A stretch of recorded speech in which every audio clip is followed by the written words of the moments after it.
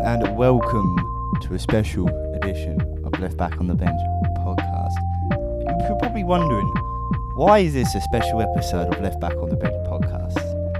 Well, I think we're approaching 25 episodes, released episodes, that is, which is actually a big achievement, isn't it, Charlie? 25 episodes. Yeah. It's pretty good that we've got that far, I guess. I think the whole concept of us doing a podcast was to keep ourselves entertained. It was just a the boredom lockdown, thing, wasn't weren't it, when we started? And we were kind of like, I think, where there was no football on, you and me were both watching like a lot of like football docs, YouTube channels, podcasts about football. And it was kind of like, well, you know, we might as well just do a little like... originally it was like a banter one because it was like we have nothing to talk about, so we might as well chat football and record it and see how it be. Yeah. The funny thing is like there's so, like you said, like all these episodes that we did that never got released because they just didn't work out. Nah. The quality wasn't good, or the content ran too long. Yeah, it ran too long. We kind of had to work out because there was arguments at one point where I thought originally we should have done like hour and a half sort of podcast. Yeah. Luke was like, I think we should keep them shorter. Yeah. I was like, I don't know. So I think where we're at now, we're like between 45 and an hour. Yeah, it's pretty good. Like we never really hit an hour anymore, which is.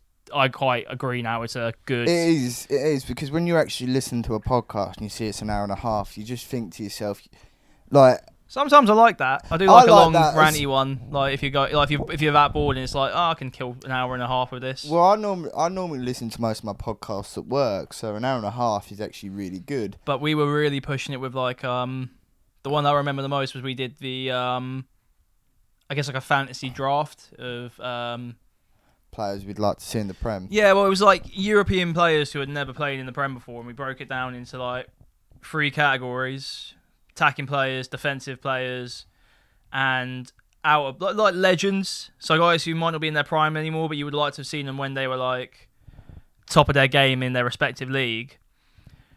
And then the issue was because we had like so many categories, because it was maybe La Liga, Bundesliga, Serie A, and then rest of the world. Yeah. You said we should do the French league as a separate one, and I was like, okay, we can do. That's 5 categories of like we got to do and try and keep it same-ish. Of another decent depth going into why we chose our people. Yeah, and it kind of just didn't work out because we were going in depth talking about these different like leagues and players. And I think the first one we were like, damn, we've hit like 2 hours. We got to cut this. I know. I remember we did the first one for about 2 hours long, and we got to do this. I mean, we got to do the other ones as separate. Why did we stop? I think we stopped because either me or you had to go for dinner. Well, I think that in general we just realised we were like it was too long. Yeah, and sitting there, you needed a pee. I needed a pee desperately. If you listen to the combined list together, the 2 episodes, it would have been like 4 hours. Yeah, which I don't think anyone wants to listen to. Who would listen to 4 hours of us talking? You know, and like the rest of the world leagues were like, we're chatting about Scottish players, Scottish Prem. We were actually Eredivisie. We were actually babbling, anyways. But well, even then we struggled a couple with some of our picks because I feel like Liga and Bundesliga, which are leagues that we know more and appreciate a lot of the players still in there. Yeah, found them really easy. Serie A and Liga, and there was a bit of struggle because we didn't want to just be boring and be like, oh, who's your attacking player from the Liga? Oh, I went for Mbappe. I also went for Mbappe because he's good. Neymar, yeah. So we wanted to like try and look at like Lille players, Lyon players, Monaco players, try and look at the actual talent in that division and see if there's anyone that we were really surprised by. If you look at that division's actually got a few tasty players, and not players that they'd get into a first team in the Prem, but there's tasty players which you think, give them a 2-3 years in the Prem, they're actually going to be a good player. I think it does sort of like, and it's kind of people take piss because it's like the whole Farmers League mentality, which it technically is. But I think that's not like it's a derogatory term, but at the same time, it really just points to like there is good talent in that league. Yeah, and it's all like I think it's like you look at like a lot of leagues across the world, like the Dutch league, similar.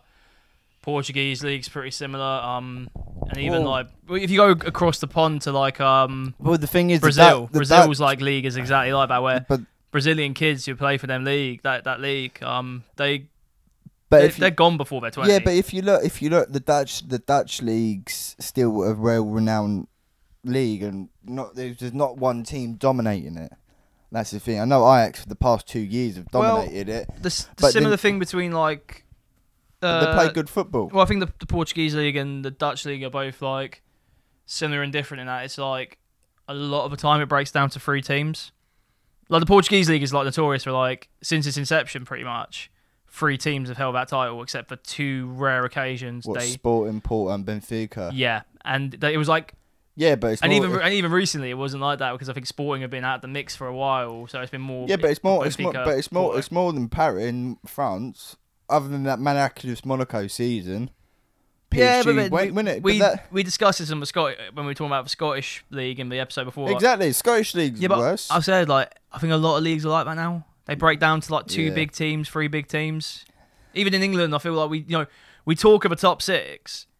Really, it's a top we 2. United haven't been in the conversation forever. Arsenal haven't been in the conversation forever. Chelsea here, there, and everywhere. Tottenham never been in the conversation really in the modern era. Nah, Tottenham. We don't really, we kind of look at like City and Liverpool right now as the 2, and then you had like Chelsea appear occasionally. Leicester had that weird stint, which is an amazing stint, but at the same time, it didn't change our perception of Leicester as like this amazing big new club. It was still like. No, they're still Leicester from the Midlands, and like I think they're still the mentality. They're like a upper mid-table side, despite how good they are. Speaking of Tottenham, have you watched that new documentary? I need to watch it. My dad was watching it, so it's actually pretty good. It's weird. It's actually pretty good. Like I've watched 2 episodes. I'm halfway through the 3rd one, but the first one was a bit shitty, and then the second one was like, oh, this is interesting. I'm halfway through the 3rd one, but the problem is like.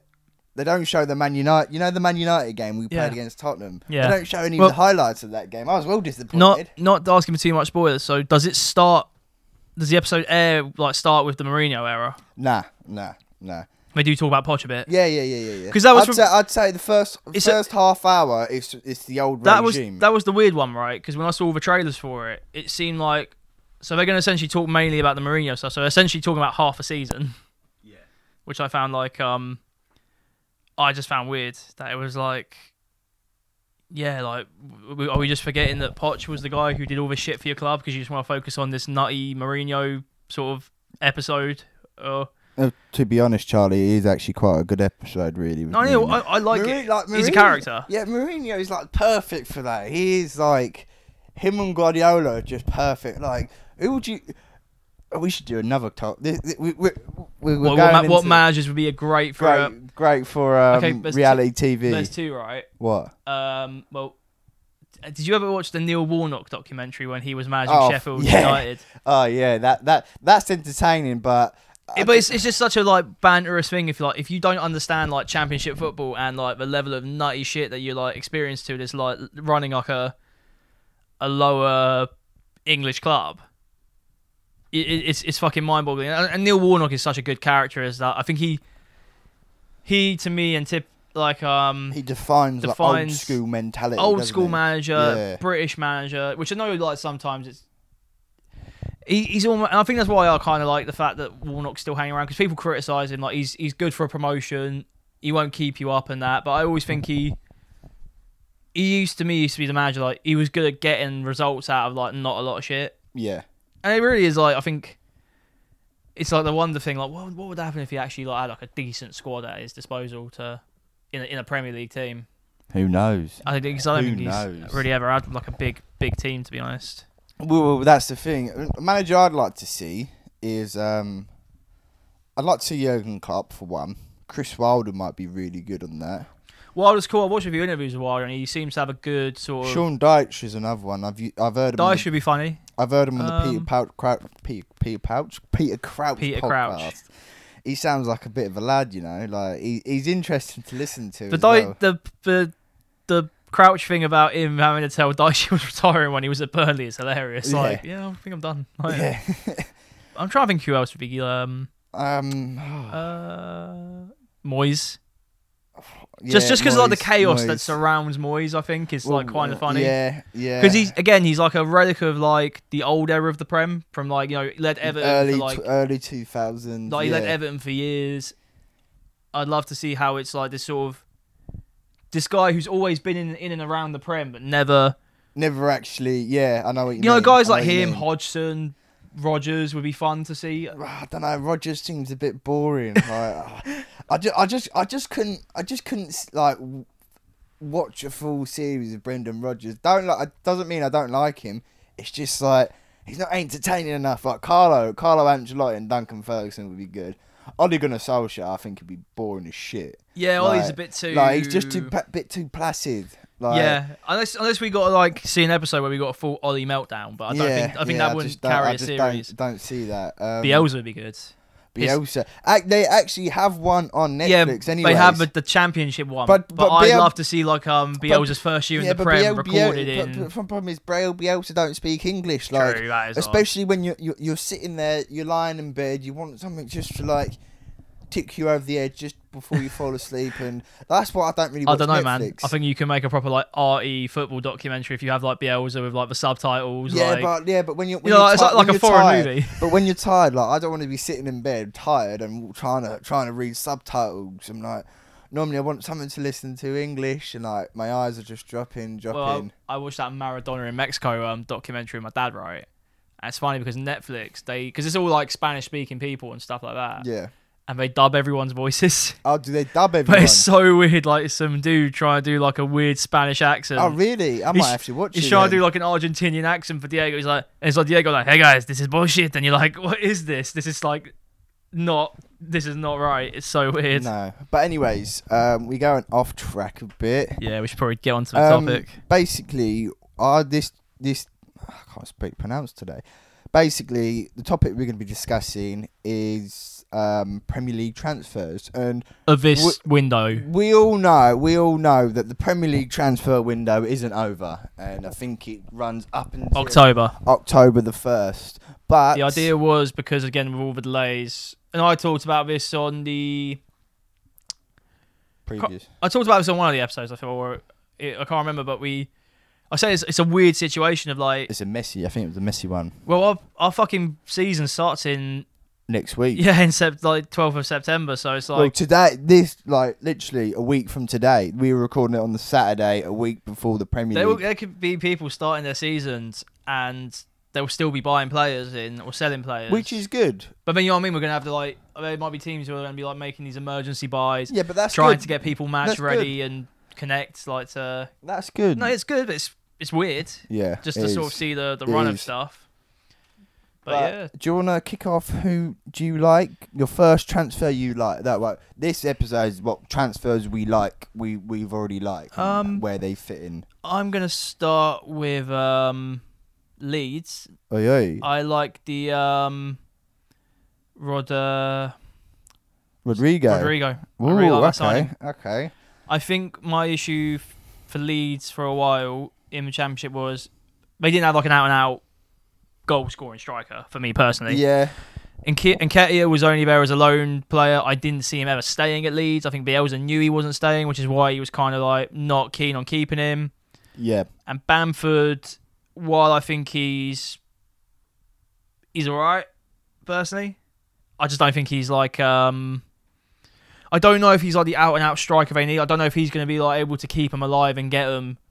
You know, like sometimes in a match where your team could be down in the playing dog and shit. Yeah.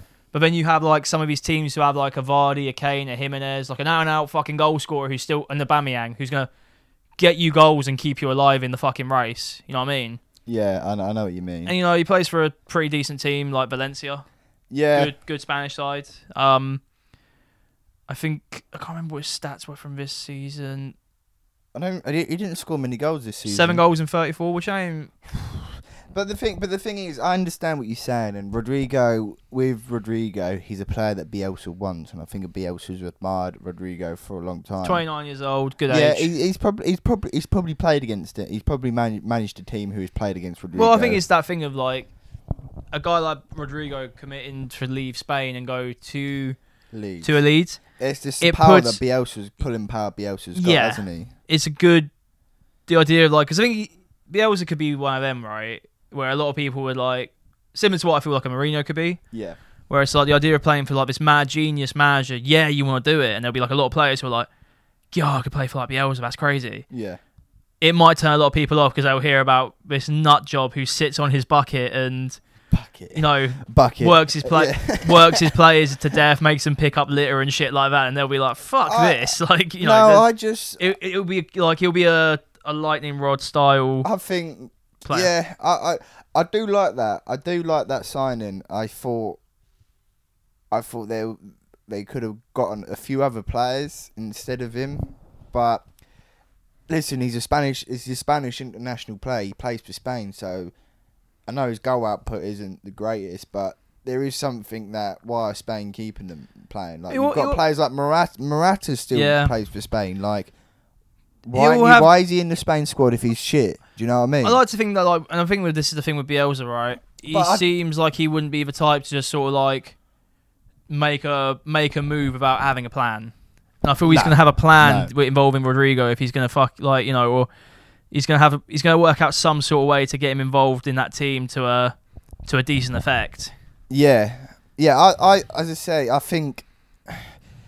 it's an upgrade from Bamford, and I think he's a good worker. I think Rodrigo is a Bamford, just a bit more class on him. Not like the posh class that Patrick Bamford is, but I'm not saying anything. I like him. He's a good player. Well, works hard, and that's what you want from a player. But I just think Rodrigo's got that bit of something. Like, you remember? Did you watch the Spain versus Germany game? Yeah. Did you see that second half where literally he had his back to goal, turned and shot and just went over? That's something that I think Bielsa sees in him. So he's got that pizzazz and he's a goal scorer as well. He's a bit of a number 9. Yeah, he moves like a number 9 properly. I don't think he's an out and out 30 goals a season striker, but that Leeds team doesn't really need a 30 They haven't really had anyone who's had like a definite score more than the other. But that's the thing. Leeds. I don't think Leeds are a team that needs an out like a 30 goal. You and I have discussed this before, right? Sometimes I think when you come from a championship relying on like one person with a real high goal output, it puts a lot of pressure on them to like match it in the Prem, and sometimes Pukki's prime example. Pukki, Mitrovic, I think for a while was similar. Like, there's always these guys who will bang 20 plus goals a season in the Championship, and I think it doesn't always translate well to the Prem. That's why I thought, had they gone up, Brentford would have had a decent chance of doing something different. Yeah, because it was three people who were getting involved in goal outputs, assists. Changing, you can't really predict it. Whereas I feel like if you know they're going to you have a focal point striker, teams can work a way to take him out of the game. But even Patrick Bamford, he's still going to get game time. Like, I don't think Rodrigo's going to play every single game. But I think Bielsa likes the fact that they do have two strikers which play in a similar mould that he wants to play in. He can play on the wing as well, I believe, as well. So I think Leeds have got some steady wingers there, Leeds, but they'll be an interesting team this season. To be honest, I think it's a shame they couldn't get Ben White back, really. Like, Ben White has been superb, and I think Ben White actually wanted to come back, but I just didn't think Brighton wanted to let him go for, was it 25 million, I think the highest bid was. Yeah, which is a shame, really, because I feel like, I don't know, unless they have a plan for White at Brighton, but I feel he was doing really good for Leeds in that role, and it's just like, I know, like, my manager's a Leeds fan, and she was a bit gutted because she was hoping that they'd keep Ben White. Yeah, I was hoping they'd keep Ben White. I think he played really well in the Championship, and as I say, sometimes you don't go from the Championship and you be a star in the Premier League. It takes some time, but Brighton's defence is actually looking pretty tasty. They've re-signed Lewis Dunk. They've got re-signed Ben White as well. They're not too bad, and under Graham Potter, Ben White seems like a player that Graham Potter could use in a really good way. But I'm going to go over to my pick, and it's a surprising one because this was a man who was linked to Man United, but I think Arsenal were there before Man United. His name's Gabriel, and I actually like Gabriel as a defender. I think he works in Arteta's system quite well because he's a ball playing centre back. But with 84% of his passing percentage is 84, which for a centre back is actually really good. And playing in League One, where it's not the greatest league, but still it's a good percentage. And I've been impressed with him. I'm impressed with his over the top through balls. Like, he loves pinging these long, deep balls, which, especially with Arsenal's pace up front, that could be deadly. And I could see him and Saliba forming a nice partnership over the coming years. Plus, his defensive abilities is brilliant. Like, you watch these highlights on YouTube, and you see his great tackles, his mad tackles, but there's something that's really which I really like about him, and it's the way he cuts out the lanes. Like, for example, you know when Man United play Seville and Harry Maguire had fucked up, he was defending no one on that goal. Yeah, right? I know what you mean. That's what Gabriel's good at. He's good at getting to the ball when it's crossed in, cutting out them lanes. Do you think he'll play in a back 4 or back 3 in part of Arsenal?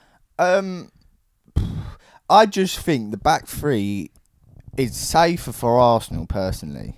I think it's safe for Arsenal personally, but I don't think going forward, I don't think it is. Like, all right, it's all well and good playing against Liverpool and City as a back 3, but you see against Aston Villa towards the end of the season where they struggle to create anything when they're playing in a back 3 because you don't have as many midfielders in there essentially. I think this is the thing with like the structuring now, right? I think the Gabriel one, if he is like, you know, a proper ball playing centre back. Yeah. One that it feels like he's going to be the ball playing centre back they go with going forward, because really the other ball playing centre back in that team is David Luiz. Well, William Saliba's another really good player. Yeah, but I feel with like I just think he's too young at the moment. You want to personally. Well, I feel like this is my thing, right? I'm trying to work out who would be the go-to pairing, because Holding's fucking off to Newcastle allegedly. Yeah, I hear that as well. I don't think there's enough faith in Socrates and Mustafi. I think Socrates they're trying to get shift off. Mustafi has played decently. He's played decently at times, but he had some shit old games before the yeah. restart. But as I say, like, at least you're comfortable. You'll probably be comfortable with Pablo Mari.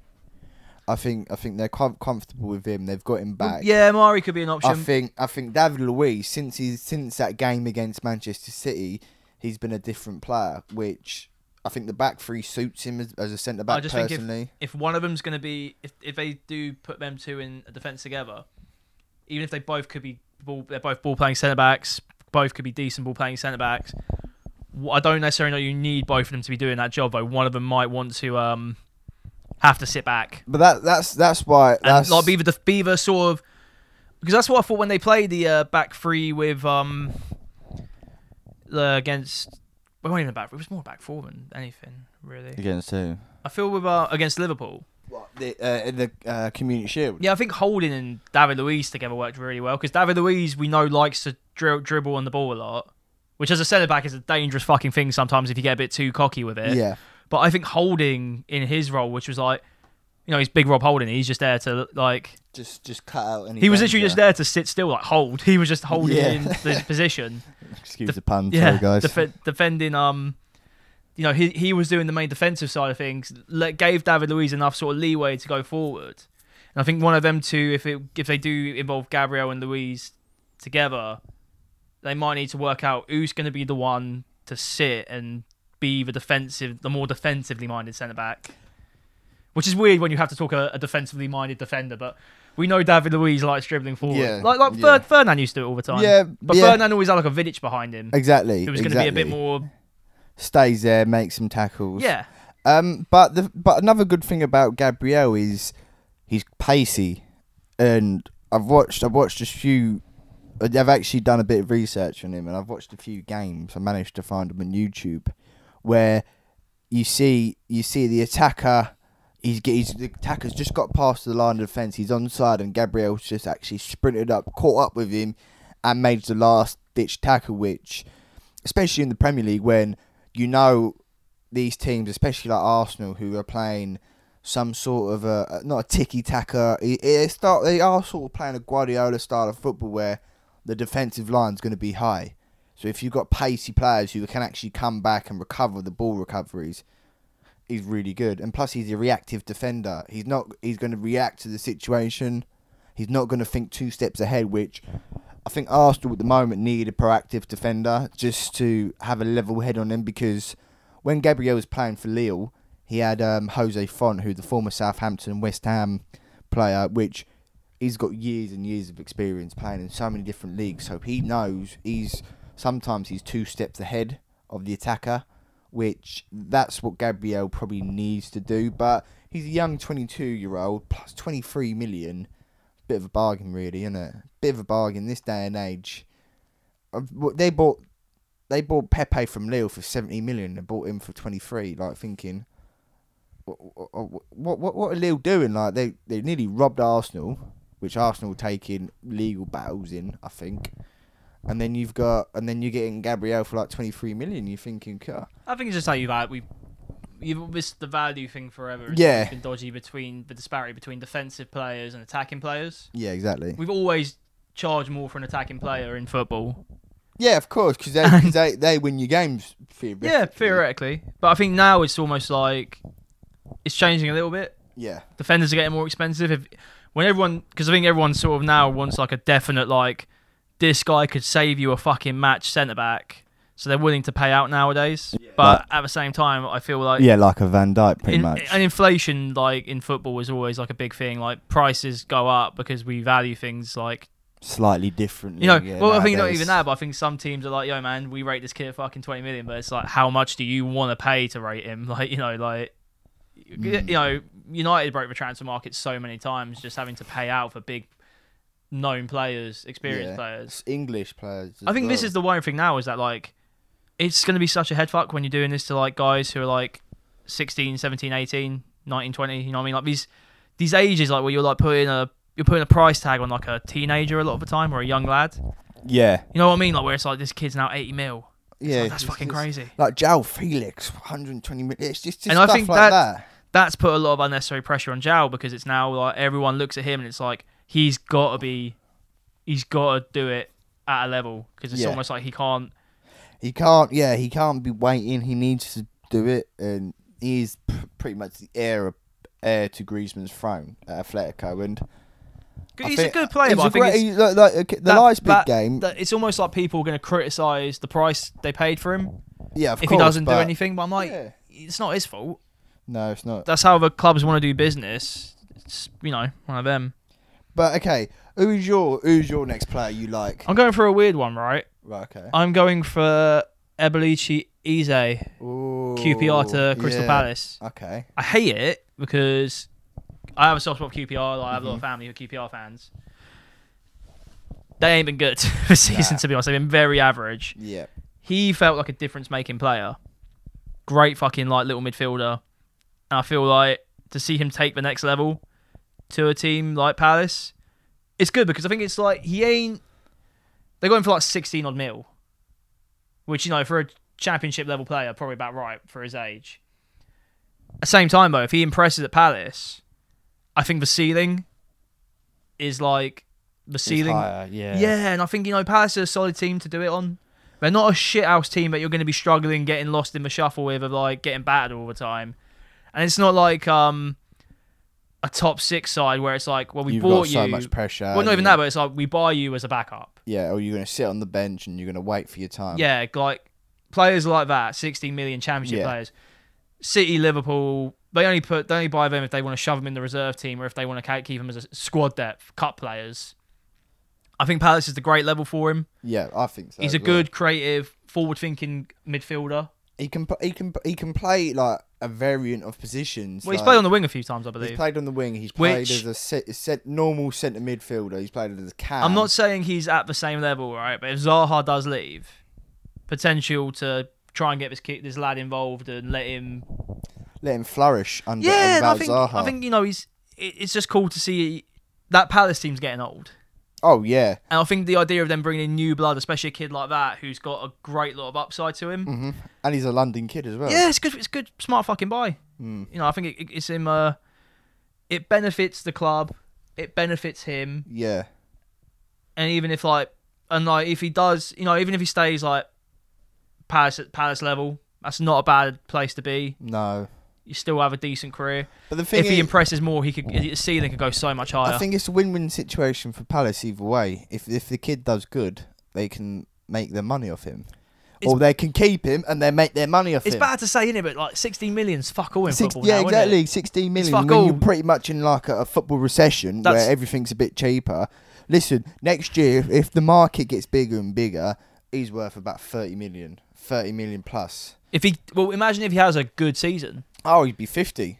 You can only take it. Do you know Sarr? Sarr had one really good game. He's worth 50 million now. Which is ridiculous. Which is ridiculous. I feel this lad at 22, he's had like a really good. And he's English. He'd be 100 million. Well, he's currently in the under 21 squad. Yeah, he'd be 100 million. He's English. He'd be 100 million. Yeah. I'm telling you. He definitely. But you know, yeah, he's a good player. He can play all over the midfield. Yeah. He plays both sides. I think there's definitely something you can do. And he's got that killer instinct. You watch it. I've watched a few QPR games, and I've actually watched Eze, and just his movement's really good. Like, he can find these great positions that he finds the ball in, and he can actually do something on the ball. He was the one. Like, I think when they lost, who was the lad who went back to Bristol for QPR? Nikita Wells. Nahki Wells. When Nahki Wells left, that sucked for him because they were like, well, we ain't got a good fucking striker now. But when the announcement that Eze was going to Crystal Palace happened, I knew there's a couple of QPR fans I follow on Twitter and who I know, and they were like, mate, we are fucked next season without this guy. Yeah. There's just no, because he was the guy in that team. He was the guy, and he was the lifeblood of that team for a long time. I'm happy for him. I think it's good. Of course. Sometimes there's several players like that, I think. I think when there is real talent in the Championship, you want to see them flourish. And sometimes it's hard when you're on like a mid-table Championship side. Yeah. Like, I think we were really hyped when Bowen went to West Ham because we knew this was a player. Yeah. And we knew if he got stuck at Hull, he's just, it's not where he... And even though West Ham's a good place for him, it was a good team to go to. Matty Cash going to Aston Villa is a big deal. Yeah, that's a good signing. I like Matty Cash. He's, like him. Slough boy. Great player. He can play wing as well. Yeah, great player for Nottingham Forest. And I think him making that step up is letting people know that he's a player for the future. Yeah. He's still young as well, Matty Cash. Yeah, that's what I mean. Even if like Villa do have another funny season, it could get more. It gets more eyes on you. Yeah, playing in the best leagues in the world gets more eyes on you. Exactly. There's so many players in the Championship who are good, but it's almost like you don't pay attention until they get to if they're not playoff teams or if they don't get promoted. And I think it really misjudges like who the best players are. I like Pookie. I think he's a fine middle table striker. Yeah. He wasn't a game changer though. Nah. And at his age, you're not looking at like the future. You look at like say like a Matty Cash, like an Eze, like what Bowen was before he made the step, Ben Rama, Ollie Watkins. There's always like great young players who people should be looking at. Yeah. Because they're playing in a hard fucking league, and if they're doing it and getting good numbers, I'm not saying they're going to fucking like, they're not going to revolutionise a team. No. It's like when we bought Dan James and he had like 2 good games and everyone thought he's the next big thing. Yeah, the next Ryan Beckham. Giggs. He was still he's still a young lad. Yeah. And I think and the growing, you can tell he's but I'm saying growing pains. When motherfuckers are paying for like 20 quid for like these fucking 20 quid. No, 20 like 20 fucking well no, cheap, when they're paying like 20 mil for like fucking dudes from fucking Spain, Italy, all this shit. You don't know what you're getting. And I think you can. What pisses me off, right? This is in your own home soil. If you're a fucking manager of a big London club, you gotta literally just look across the road to Brentford or QPR to fucking Fulham. Yeah. There is the talent there to look at, and you can find it there. West London, funny enough.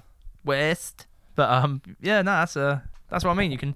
There's so many good players popping in and out of the Championship, and it's good young talent. Yeah, of course. And not like I'm not talking like an under 23s reserve kid who's gonna flounder in the Prem as soon as he steps foot. No, these lads are playing FA Cup matches against big teams. They're playing, competitive like football. Because that's what I've had this argument for. Under 23s can get a little bit not deceptively unchallenging. Yeah, it can. Look at Chong, right? For us, Yeah. Chong was like, I think, 2-time young player of the year. Under 23 player of the year. Yeah. We see him in the Prem. I just think the way him going to Werder Bremen is good for him. But anyways, let's move on. I've got a player that I'm looking forward to seeing. It's Donny van der Beek, and I've been a big admirer of Donny van der Beek for. I think after that Ajax incredible run into the Champions League semi-finals. He was the one, right?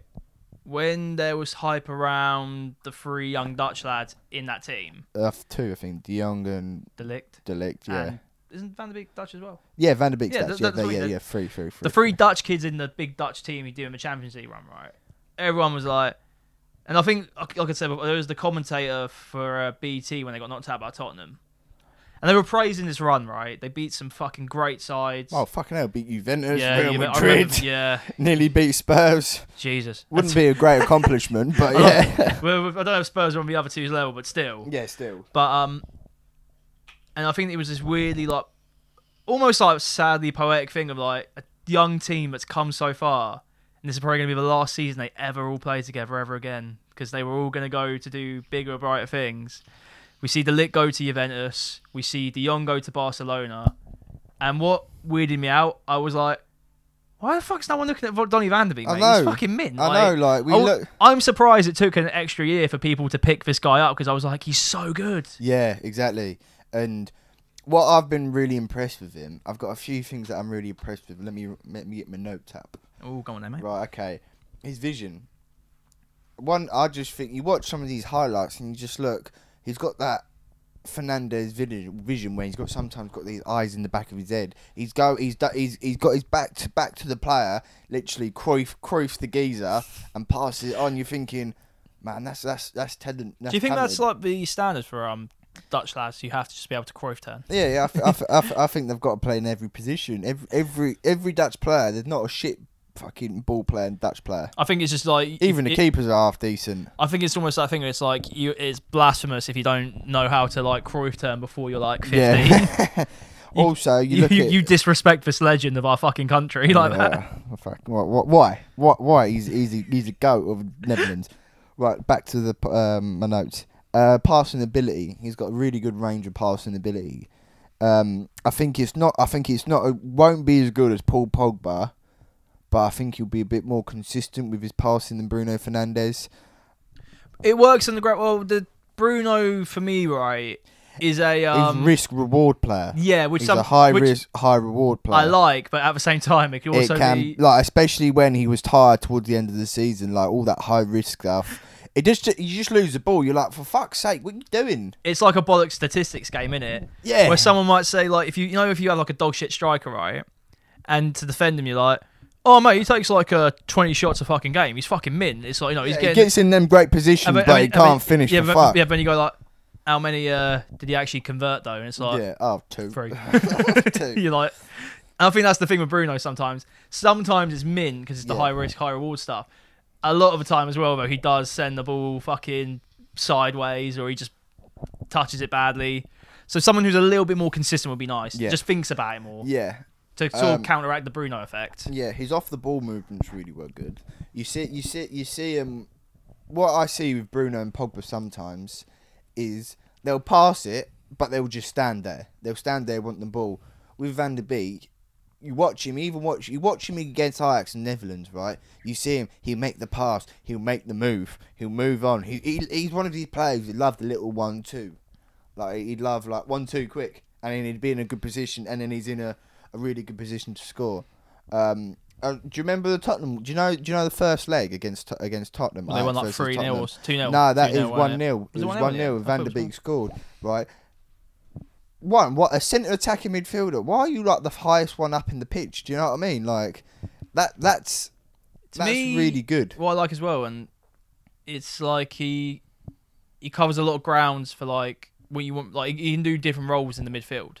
Yeah. And I think because we've had to defend this a few times as like Manchester United fans, like, why do you need another midfielder? You got Pogba, you got Bruno, you have all these other fucking midfielders like Fred, McTominay, Matic. Yeah, but you need an attack. What else are you gonna? We're losing. Let's bring on Fred. Oh, great.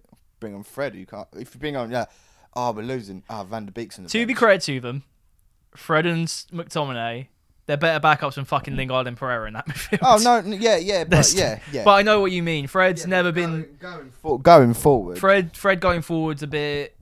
I think he's a mint ball. He's mint on the ball. Good passing. At times. I think Jay Motti, who from Stretford Paddock, described it best. Fred is mint up until he doesn't shoot. Until he has to shoot. Yeah. If he didn't shoot, you just think like, oh, he's fucking class, right? But because he takes so many attempts like free kick shots and stuff like that, you just think like, mate, don't. You don't have that touch. And I think, with Van der Beek, I mean, there's definitely more of a... He's got more to his game. Yes. He's got more to definitely. his game. And I think the price tag we got for him... Oh, wicked. When everyone was panicking, we were going to drop fucking 80 mil on Grealish or something like that. Van der Beek, 70 mil. similar age, 23. 23, yeah. 23 years old, 35 mil with add-ons. 39 mil plus add-ons. So Which ain't bad, because he was rated about 30, 35. Well, yeah, but And normally situations like that, we get fucking mugged. It would have been 60 million, guaranteed. I think it'd be more. I think They could try getting him up for like 70. Yeah, but the price tag's good. Plus, his awareness, right?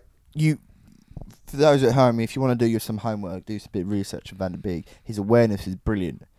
Like, you see the 2 goals in the Champions League, right? I know the Juventus one. He was onside by a mile because I think it was DeCilio was keeping him on. But you see him, and I think it was him and Chiellini, one of the 2 Juventus defenders. He was just kept on. He managed to stay on side, and he scored the goal against Juventus. And then the Tottenham goal, I was just explaining earlier, he kept on side. Midfielder keeping on side, that's really good awareness. And he loved bombing it in the box, which Man United need a player who can actually bomb it into the box.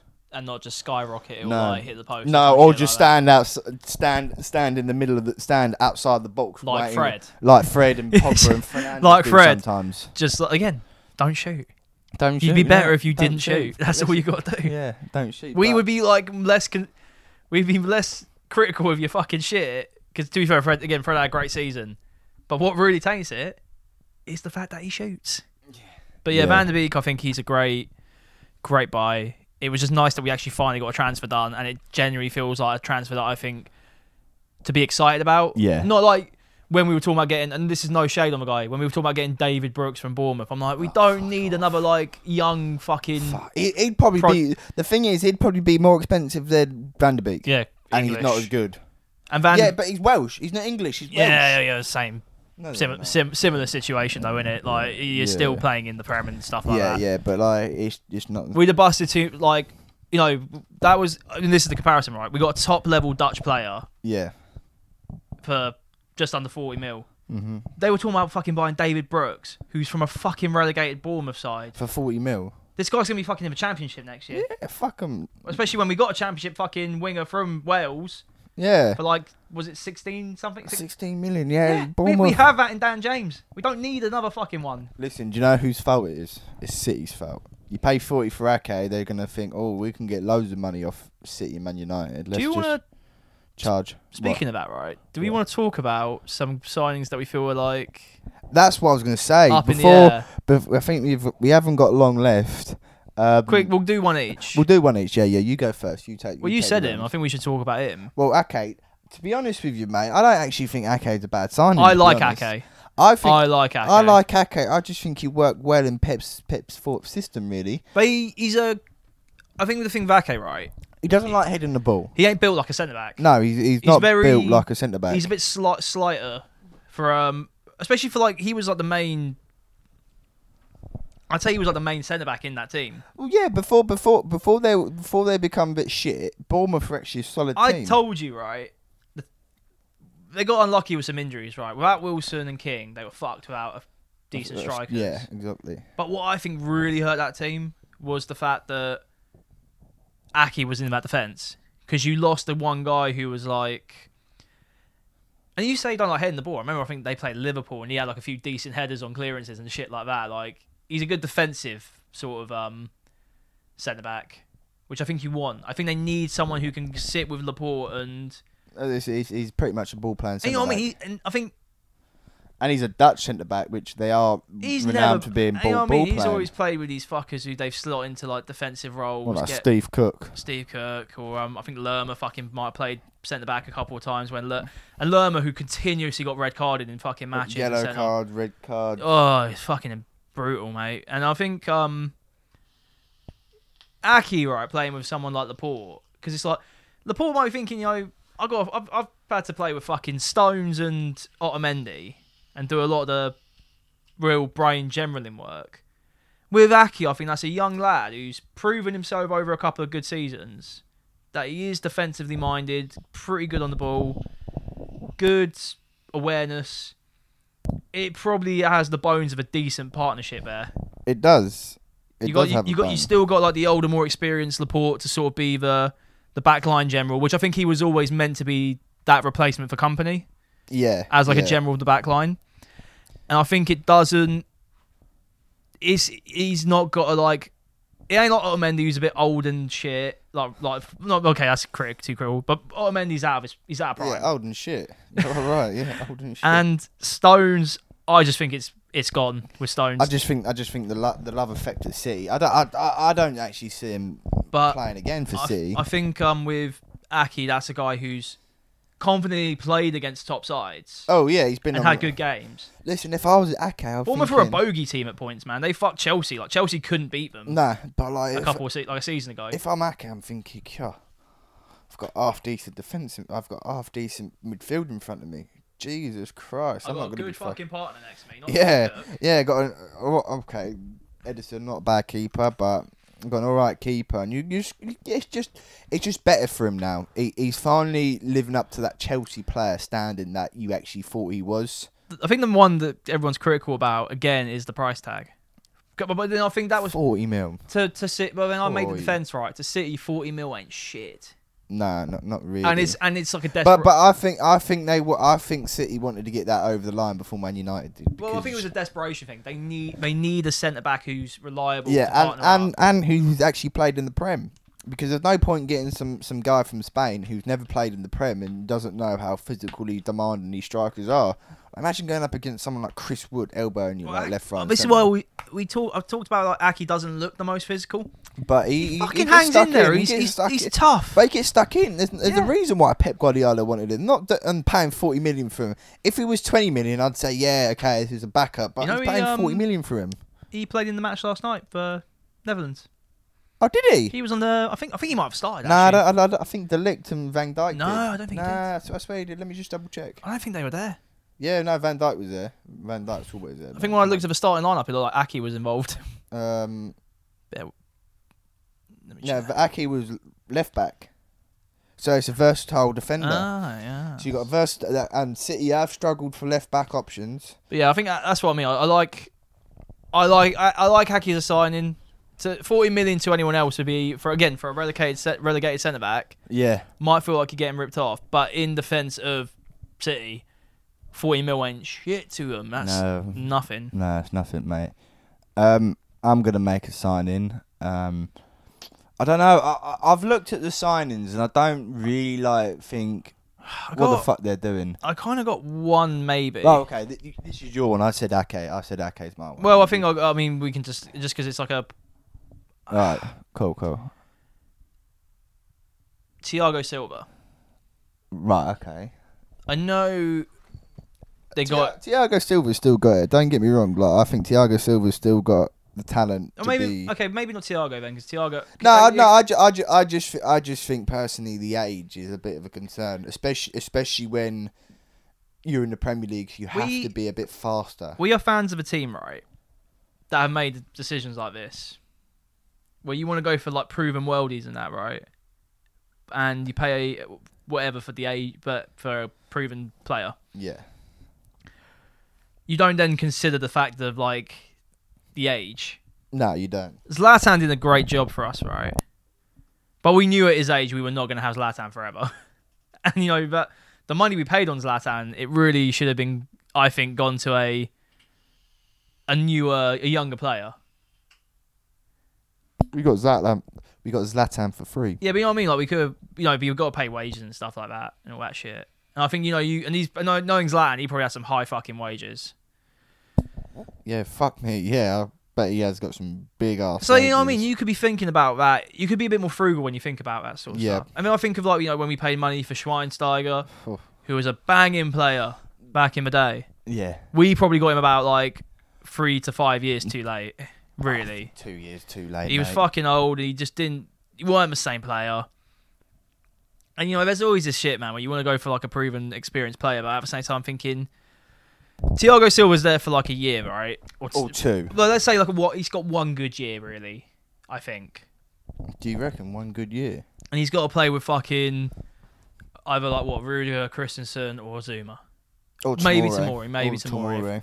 If Tomori gets back involved. But yeah, no. But they really, I think, want to be thinking about a long-term plan for the centre-backs. If that's where you're thinking the worry is, which is why you brought Thiago Silva in. I think they just needed a quick fix at the moment. I think Frank just wants to look at beefing up the attacking options. I find it I almost describe them sort of things though that they're patch-up job signings. They're there to patch a hole before it's filled. But then the issue is the patch-up job doesn't last forever, and you have to think about. Yeah, it's like putting a plaster over a cut. It's only there temporarily. It's not going to be there to settle. It's just there as a temporary measure. I think I get the idea of an experienced player, but it still to me feels a bit iffy. Again, Chelsea are a team though. They got plenty of money to go flying about. They've been after fucking spanking the money. Well, they didn't really spend for a year, and Abramovich can always fucking throw cash about when he needs to. Yeah, he can. So it's not like I don't know. I'm just curious how Thiago, for a guy who's never played in the Prem, he's played against a lot of Premier League teams, but he's never played against that fucking run of games in the. No. And he ain't gonna be playing top level fucking players either. He's gonna play against some rough house fucking Burnley lads and Sheffield lads and get the shit kicked out of him. Personally, he will struggle at the start of the season, but I think up until about November, December time, Christmas time, he should be definitely getting into the zone, and that's my biggest issue with Chelsea making loads of signings. It's great making loads of signings, but at the start of the season, you're not going to gel as well as you will towards the back end of the season.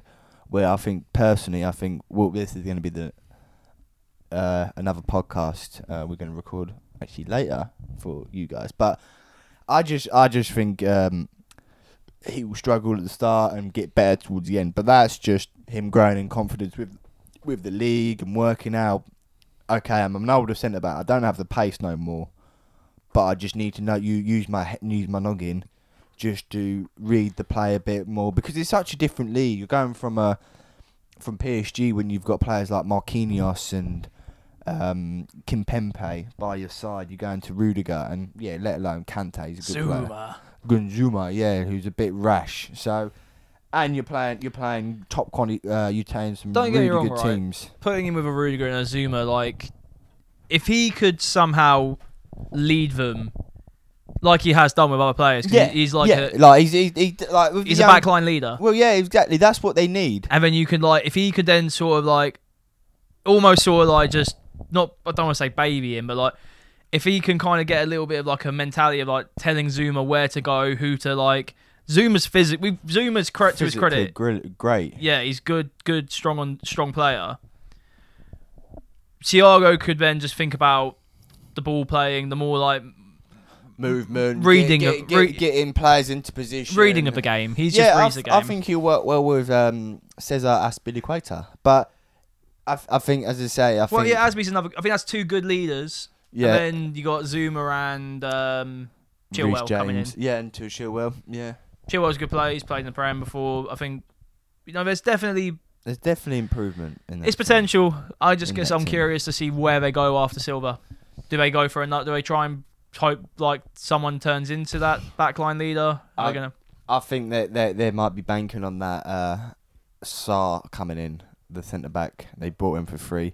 But anyways, that is the end of the podcast. So Charlie, do you have any things you'd like to plug?